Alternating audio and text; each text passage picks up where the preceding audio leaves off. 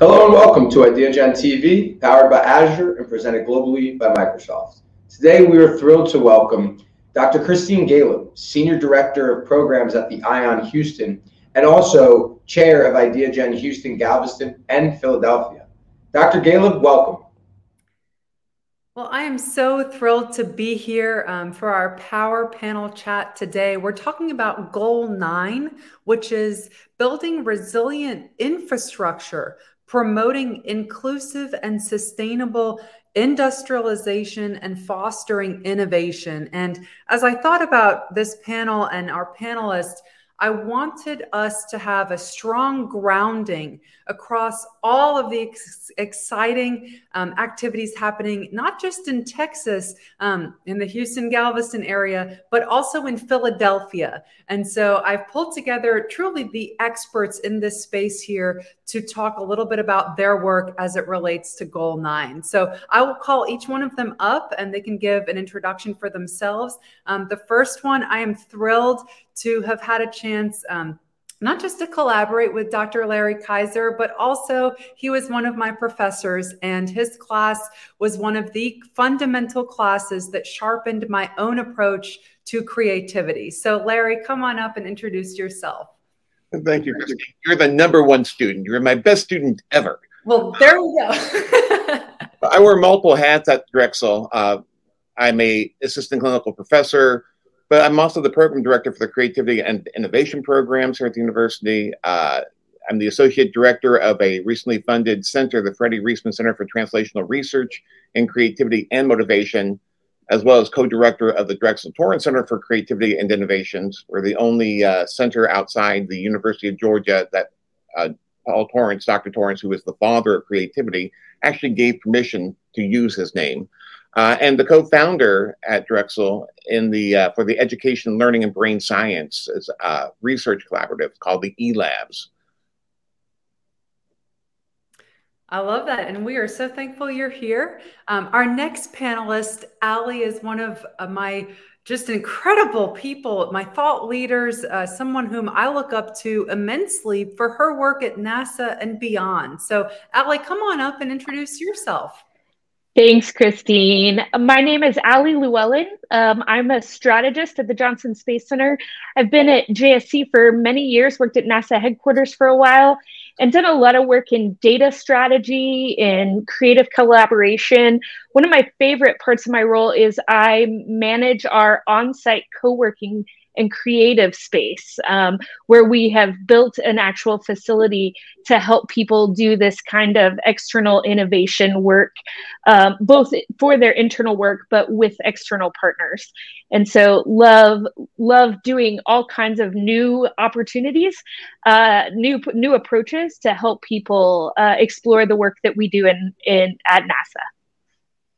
Awesome. Allie, thank you so much. And last, but certainly not least, I would like to call up to the virtual stage someone who has truly taken and leads at the helm of Texas Southern University here. Omonike, if you wouldn't mind coming up to the virtual stage and telling us a little bit more about your role and what you do over at Texas Southern. Yes, thank you very much, Christine. So like Christine said, my name is Omonike Olaleye, and I currently serve as the Associate Provost and Associate Vice President for Research at Texas Southern University, where I lead our research and innovation effort. And also I lead several of our federally funded grant programs. One very important infrastructure that we recently received last year is called the Research Center for Minority Institutions. And I lead that effort in using biomedical research to address underlying health disparities in our community. We also built out a novel community engagement infrastructure. In addition to that, I'm also the PD, one of the co-PDs for the CIPRIT Center's funded state facility for developing preclinical development of anti-cancer drugs. In addition to that, I lead our maternal and child health student training program funded by HRSA. And lastly, I also run a lab where I passionately use innovative biomedical and public health strategies to address real problems in our community, doing drug discovery and development here at Texas Southern University. Thank you again for inviting me. You are welcome. And I am convinced there is nothing you don't do. So I am so thrilled with this panel. As I said when I introduced our panel, we truly have the country's, if not the world's, experts here talking to us today about Goal 9. So let's hop right in. We'll get to talking a little bit about how our work relates to Goal 9. So when we think about these kind of big goals of building resilient infrastructure, promoting this inclusivity, sustaining and fostering innovation, what does that all mean with regards to our work? So Ali, maybe I'll let you talk a little bit about your work and some examples there. Yeah, what it really means to me is about creating space for new ideas to add value. I have to do very applied innovation in the context of both a government institution, but a really large technical organization.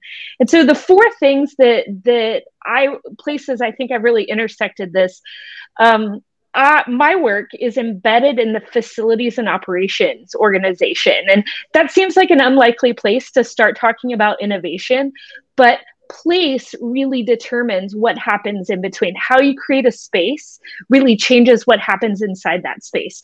And so being able to create unique spaces has been one way we've built an infrastructure for ongoing innovation. I love creating diverse, open collaborations. You know, a lot of organizations really believe that the best talent is internal. They know the answers to all the questions. And one of the joys has been helping people recognize, even at NASA, right, a place of incredible talent, it's not all internal. And so we need to create this open innovation culture that sees the need to collaborate externally. Thirdly, I think about this in terms of driving data-driven decision-making and creating a space where we're looking at data regularly to influence how we make innovation decisions, how we make operational decisions, all those pieces. And so training people to do that, I think, is really vital if you want to have sustainable long-term innovation. And the last thing I'd give a shout out to is mentoring. Mentoring, I still argue, is one of the number one ways that in myself and my organization that I've seen changes the way we solve problems, changes the way we answer questions, changes the way we recruit talent, changes who's available to be our talent. Mentoring is sewing in to that innovation infrastructure. I love those 4 points that you laid out. And I was thinking, and I'm so glad you said mentoring, because I know that's such a large part of how knowledge is transferred, how we collaborate to solve problems. And so I'd love to go over to Larry. I know you have done this with vast success over at Drexel, as connecting these dots and putting these programs together and promoting them. Indeed, and I couldn't agree more with everything that was just said about the need. But where it goes kind of wrong, and what we need to really focus on, is that it can't wait until people begin starting the workforce. It's got to begin in schools. And right now, schools across the world are not prepared for teaching their students the skills necessary in order to enter the workforce, being able to ideate, to be able to be creative and innovative in order to then to be entrepreneurial down the road, but to come up with new ideas. That takes training. The neuroscience of creativity tells us that, we're programmed to do things the way it's always been done before.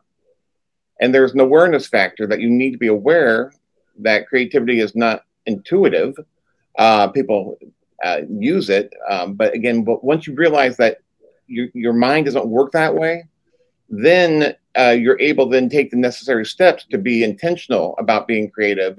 And all that has to starts building up the neural networks and the neural connections in the mind in order to build the triggers into the workforce in order for that all to occur. So until that happens, which means you have to change the teaching education process, you've got to prepare teachers in a different way to reinforce. creativity and innovation mindset in order for all that to work. And I love that you said that, Larry, because something that I thought about when you were talking about the neuroscience of creativity is that building resilient infrastructure externally is very difficult if we don't have that infrastructure here to begin with. Mm-hmm. And so we'll do another power panel, maybe in a little bit on the neuroscience of it all. But I do want to give Monique a chance to talk a little bit about how she has created that infrastructure at TSU with all of her programs and her research. Thank you. I think this is amazing. I totally agree with what Ali and Larry said. And at Texas Southern University, when I had this opportunity to start at TSU about 14 years ago, I think one of the key things that I realized was that synergism in partnerships and collaboration was very key, not just in-house at Texas Southern University, but also leveraging the other existing infrastructures and partners that we have. I realized that TSU played a big role strategically at the largest medical center in the world. And so we quickly rallied around several academic institutions, industry partners. The idea was to build this innovative ecosystem and make sure that it's resilient. And a couple of programs that I put in was providing a collaborative culture through synergizing all our existing research infrastructure. So we had things that were happening in silos, but pulling it all together, centralizing, but not just centralizing or consolidating, but making sure that the effort is actually producing maximum impact. And so one of the things we did, for example, was we started several programs, workforce programs, educational pipeline programs, all the way from K through 12 to postgraduate, to make sure that we have this educational continuum, not just in education, but also in research and in the translational workforce, and being able to take that also to the community. So I think that's one plus, that we have that leverage. We have unparalleled trust with our community at TSU. We're sitting in the middle of the third largest county in the nation, sitting in the middle of the fourth largest city. So being able to do a lot of leadership and economic development programs towards sustainability, more importantly, team science. So we recently started a team, what we call the Team RCMI. It's for junior faculty and senior faculty. So senior faculty mentor junior faculty as well as research scientists. It's a one-year curriculum, and they have to work together collaboratively, producing research that not just is cool science, but things that actually impacts the community. In addition to that, we started a LEAP, what we call the LEAP program, Leadership, Education, and Advancement in Undergraduate Research Pathway. So in this pathway, we brought undergraduate students. We started out with 25 of them, and we joined them with 15 graduate students and a slew of faculty and research staff in mentoring teams to actually hold their hands as they address different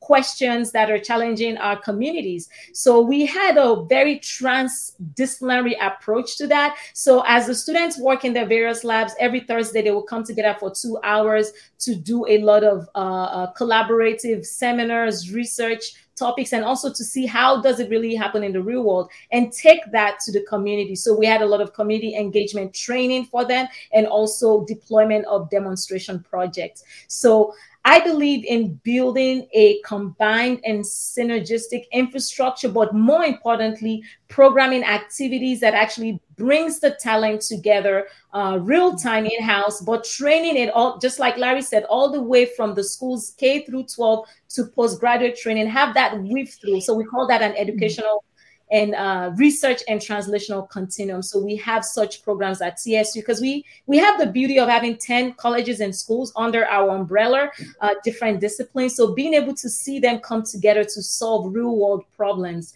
in this ecosystem is just amazing.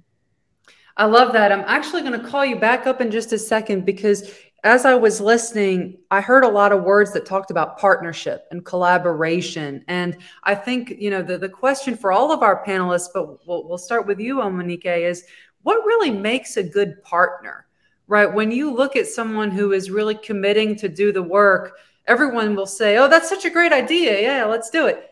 But then, taking that next step, it's kind of, okay, who's going to roll up their sleeves and do the work with me? So what makes a good partner? We'll start with you, and then we'll go on to Larry and then to Allie. Sure. I think that's a very great question. I believe that what makes a good partner, two main things for me, what I look out for is previous productivity and also trust. So when we go into partnerships, we examine what these people have done before and how they've leveraged their resources. So the idea is to come together to maximize this partnership. So previous productivity and trust, being able to establish trust from the beginning and hopefully consistently. And once you start seeing red flags, to bring everyone to the table. So that transparency is key. But also making sure that there's equity. So one of the things we've also found, people want to form partnerships, but when they come to the table, you realize, wait a minute, this is not equitable. And again, I'm coming from one of the largest historically Black colleges in this country. And we've had a lot of institutions or industry partners, health systems reach out to us. And one thing I always make sure for is when we get to the table, is this equitable? Are we leveraging our strengths? Is each partner bringing something to the table? And are we going to end up with maximum productivity and making sure that there's transparency and trust? I love that. And Larry, we'll go over to you because I know that through partnerships and the way in which you in particular have structured the relationships, Drexel has been able to accomplish so many sustainable and equitable initiatives. Yeah, it comes from everything that was said before, but it's really an organization that's willing to commit and provide the time and resources and in order to do the partnership work. Collaboration takes time, it takes work, it takes training. You just can't say we're going to be collaborative and do it. You have to prepare people for these things. You have to have supervisors that allow for the collaboration to be part of the work day, and in order to continue it moving forward and recognizing it in terms of the evaluation of employees who are doing the work. Sometimes it involves a time off in order to commit. It's allowing people to just giving them really the time and acknowledgement.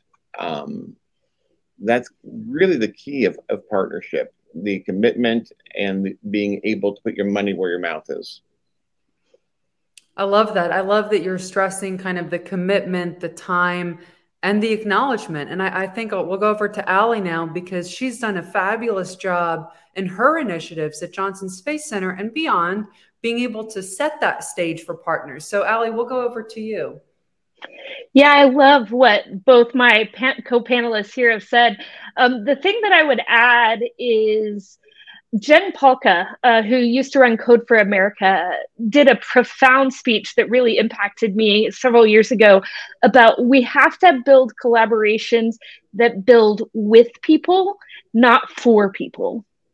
And so in my mind, when I think about good partners, I actually think about are at that equitable table, have we invited the people that we want to build with? Have we invited the people who are going to benefit from whatever we're doing here together? Are they included in it? Or are we just at this table in this back room over here and we're going to turn around and tell them what we're doing for them? And so I think a good partner, I'm kind of answering as what's a good partnership around what makes a good partner. But if you have that trust and you have that commitment, I think it's also being sure you're partnering directly with the people who will be your users down the road, because you need their input. You need their direct engagement. So you do human-centered design around that. And so they need to be part of that. So I guess I'd say a good partner isn't removed, but is right there in with the users or the beneficiaries or the community that's in need.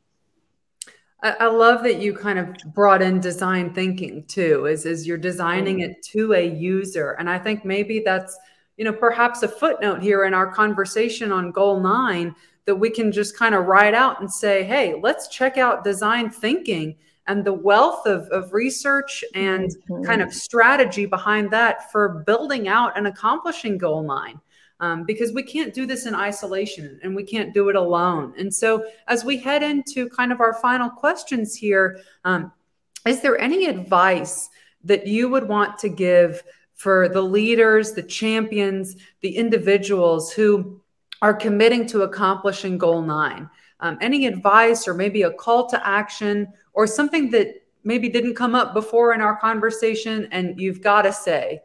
So why don't we go, Larry, we'll start with you and we'll give you the virtual floor here. Thank you. It's key that it's a multi-pronged approach. It has to happen at multiple levels. You need people who are currently in the workforce to implement. You need the leadership in the workforce to implement. But first, they have to understand and know how to do it. They need to know how to build collaboration. All that takes training, and most organizations don't have it. But also, you need to prepare the current workers and train them for that mindset. But it has to even go back. Nothing will be sustainable unless there's an ongoing source and a structure for replenishing the workforce. And so it has to go back, as I talked about earlier, at the school-age children. And it requires a change in the way that we educate folks. We're now in the conceptual age, where the information age is done. We have all the information out there. It's how do we ask the right questions? How do we identify the real problem and then come up with solutions for that? And then where do we go? The training is like, where do you find the information to address the issue and the problem? And then how do you create the innovations and the possibilities? And then how do you decide which ones are going to move forward? And understanding that there's not just one solution. There's solutions that have to happen depending on the population that you're working with and what the problem is. There might be 5 different solutions that you have to do simultaneously. But all that is a retooling of the infrastructure. I love that. I love that multi-prong approach. And I think that is, fabulous advice for any leader who is doing this work, is almost asking the question, who am I missing? Who has got to be part of this conversation who I'm missing? So Ali, we'll go over to you. Final advice, thoughts, calls to action, anything else you would like to share? Yeah, at NASA, we talk a lot about the difference between the rockets that fly, like the one that did last night, that was incredibly beautiful and inspirational, and the rockets that don't, that become a paper study that end up in a drawer. And there's so many of those, right? Most things that most people work on, at least in large government institutions, maybe end up in a drawer and they don't fly. And what's the difference between the two? And it really is perseverance. It's really not quitting when the story changes or the circumstance, when the need changes. It's being able to adapt as that change has to happen and not giving up. And so I think my last exhortation is, if we want innovative, sustainable, long-term infrastructure to create change, you just have to keep at it. It's a long process and there's a lot involved. So find others who will walk it out with you and don't give up. I love that. So we're 2 for 2, and Monique, I know you are up to make this 3 for 3. So we'll give you the final words here. And again, I totally agree with Ali and Larry. And I just wanted to add that the leadership needs to increase investment. Investment in the infrastructure, investment in the talent, and like Larry said, going all the way back through K through 12. And but also, in addition to monetary investment in infrastructure, resources, and talent, I believe something has to change in the culture of several institutions. They need to have, from the leadership all the way to the different departments and offices, they need to have a culture of collaboration.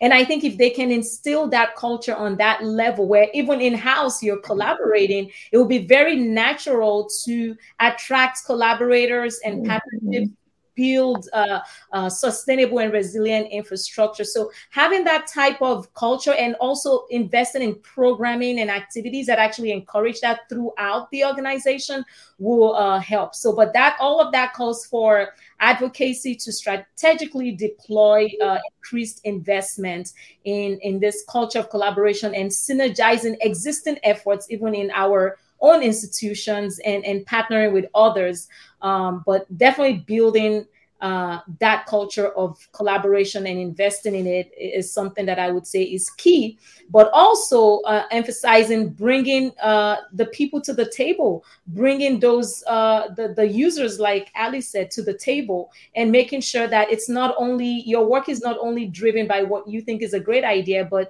your strategic planning involves getting the buy-in of the community, the population you're actually trying to help. So I think investment and building a collaborative culture, and also bringing your team and your partners to the table. Well, we are certainly 3 for 3. You all have knocked this out of the ballpark. This has been a riveting panel talking about Goal 9, building resilient infrastructure, promoting inclusive and sustainable industrialization, and fostering innovation. And there are many takeaways that we've had during our time together. So to all of our viewers, thank you so much for tuning in. And to our panelists, thank you so much for sharing your insights and your wisdom with us here today. Take care, everybody.